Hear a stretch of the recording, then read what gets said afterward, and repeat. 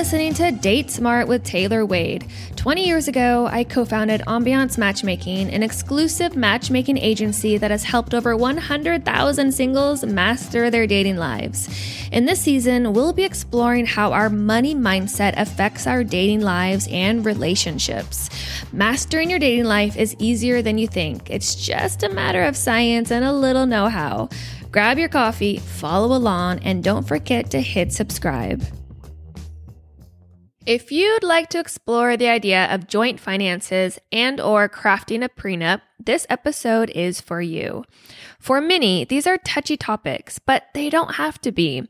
Even if you decide not to combine your finances or get a prenup, I urge you to at least discuss these topics with your partner. The idea is to eliminate any taboo and create a safe space to openly discuss money with our partners. First, let's dive into joint finances. This is my hot take. Keep your finances separate until you have a reason to combine them. I'm getting married isn't a reason in itself, though it could be the start of finding one. Being intentional will help you combine your money in a way that makes sense. Saying that you aren't sure where to start is a sign that you should sit down with your partner and find your why. Is it because you want there to be transparency in your spending? Is it so you can jointly save to welcome a baby or buy a home? Is it to eliminate imbalances that you might feel when one earns more than the other? When I started asking people this question, my friend Megan told me she combined finances with her partner because they liked the idea of creating wealth together and having open communication on goals for future purchases. I love this answer because having a common goal with your partner keeps you both working as a team, not against one another. Furthermore, having a joint goal can be a huge motivator if that goal lights you up and gets you excited for your future. Imagine having a joint goal to buy a second home in Italy so you can spend your summers there. Just the thought of being able to paint by the sea while sipping Chianti might be enough to get you both working on the same team. Let the answer guide the process. If you want to save for a house together, you could open a joint brokerage account. To cover household expenses or pay for vacations, you might get a joint bank account to which you both contribute. The goal is to support one another and create inspiring financial goals together.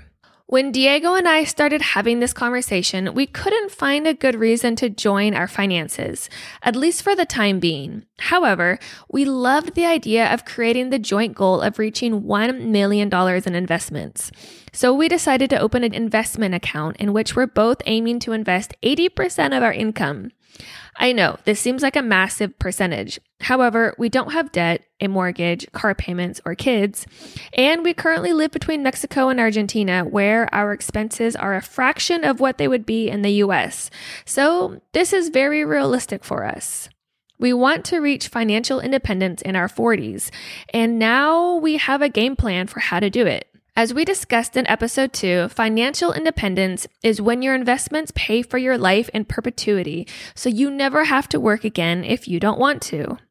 We both realized that saving your way to financial independence is not feasible, and that while the stock market as a concept looks and feels risky, it's actually a safer and smarter saving strategy. So start talking with your partner to find your why. Now for a more touchy topic, prenuptial agreements, aka prenups. Marriage is a legal contract with significant financial ramifications, and keeping your money separate doesn't mean it's protected in divorce.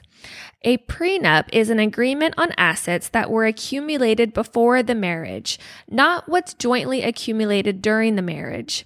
Furthermore, a prenup is a smart way to get legal advice on how to combine your finances, avoid triggering tax bills when merging investment accounts, and set the terms for a potential divorce.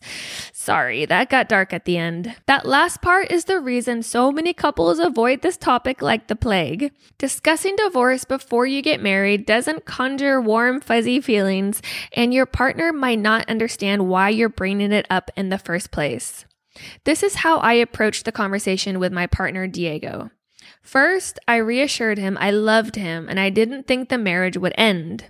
Second, I told him why I thought it was a good idea in our situation, particularly because we both own businesses and we're both coming into the marriage with a substantial amount of investments, his in land and mine in stocks.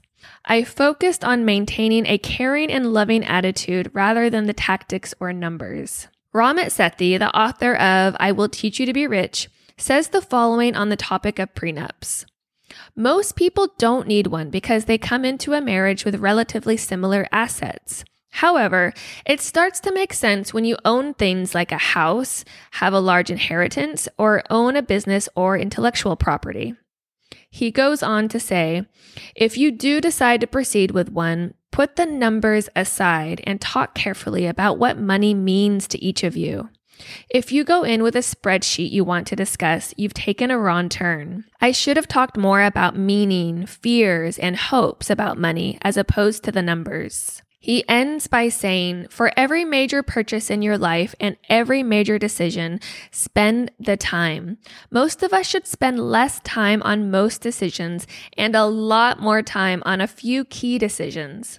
I realize that in most other parts of life, we plan ahead, our investments, buying a house, where we want to live, and getting a raise at work. But somehow, magically, when it comes to our relationships, we're told that planning ahead is unromantic. This is so true. When it comes to our relationships, society tells us that planning ahead is unromantic. Disney movies sway us into thinking falling in love should be serendipitous, magical, and even mystical. And we all have that friend that tells us the right relationship should just feel easy. If it's that much work, it's not the right fit. But this is complete hogwash. Relationships are made up of two people, each with their own traumas and imperfections, and it takes a lot of work to combine the lives of two imperfect human beings. I truly believe that the way to heal our past is through relationships. Being in a relationship is like holding a mirror up to yourself. It shows you your weaknesses, vulnerabilities, and triggers. As relationship coach Dan Smith puts it, being triggered in a relationship is a healthy and biologically predictable response based on your unique life history. It's what happens afterward that can be problematic. Make friends with the uncomfortable sensation in your body when triggered. It's seeking your attention. It's trying to teach you something, and your freedom awaits. A relationship is the best opportunity to do the work on yourself. Sorry for the digression. Back to prenups. For those curious about the process, it's relatively straightforward. Ideally, one partner has a lawyer that writes the prenup, and the other partner has a lawyer that reviews it. This is the most legally enforceable way. In New York City, the cost could range from $2,000 to $3,000. You could also opt for a do-it-yourself approach. Just keep in mind that this type of agreement would be less enforceable in court. Furthermore, a prenup isn't the only option. If you're not getting married but you're living together, you can look into a cohabitation agreement. And if you're already married without a prenup, you can look into a postnup or postnuptial agreement. It's important to be informed and make a conscious decision about how you want to enter into this legally binding contract with your partner. It's a big decision, and just with any other big decision in life, there should be a plan for the best and worst case scenarios. In other areas of life, we plan ahead, entering into a specific career, buying a home, moving to a new city. But when it comes to our relationships, society tells us that planning ahead is unromantic. However, this is so far from the truth. We must consciously decide what we want in our relationships and go after it. I hope I have made my case and at least have gotten you to think about your options. All right, my friends, that's all for this episode. I will see you in the next and final episode where we'll discuss the importance of money dates and how to create joint money goals. See you then.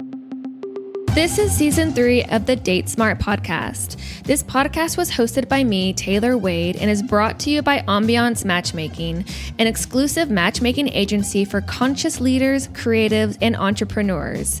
Complete an application by clicking the link in the episode show notes or going to ambiancematchmaking.com/apply. Hit subscribe to get notified when new episodes come out. You can subscribe on Apple, Spotify, or wherever you get your podcast. And if you enjoyed this episode, please leave us a review. It helps others find our show. Follow us on Twitter, Facebook, and Instagram at Ambiance Match. And we'll see you next time.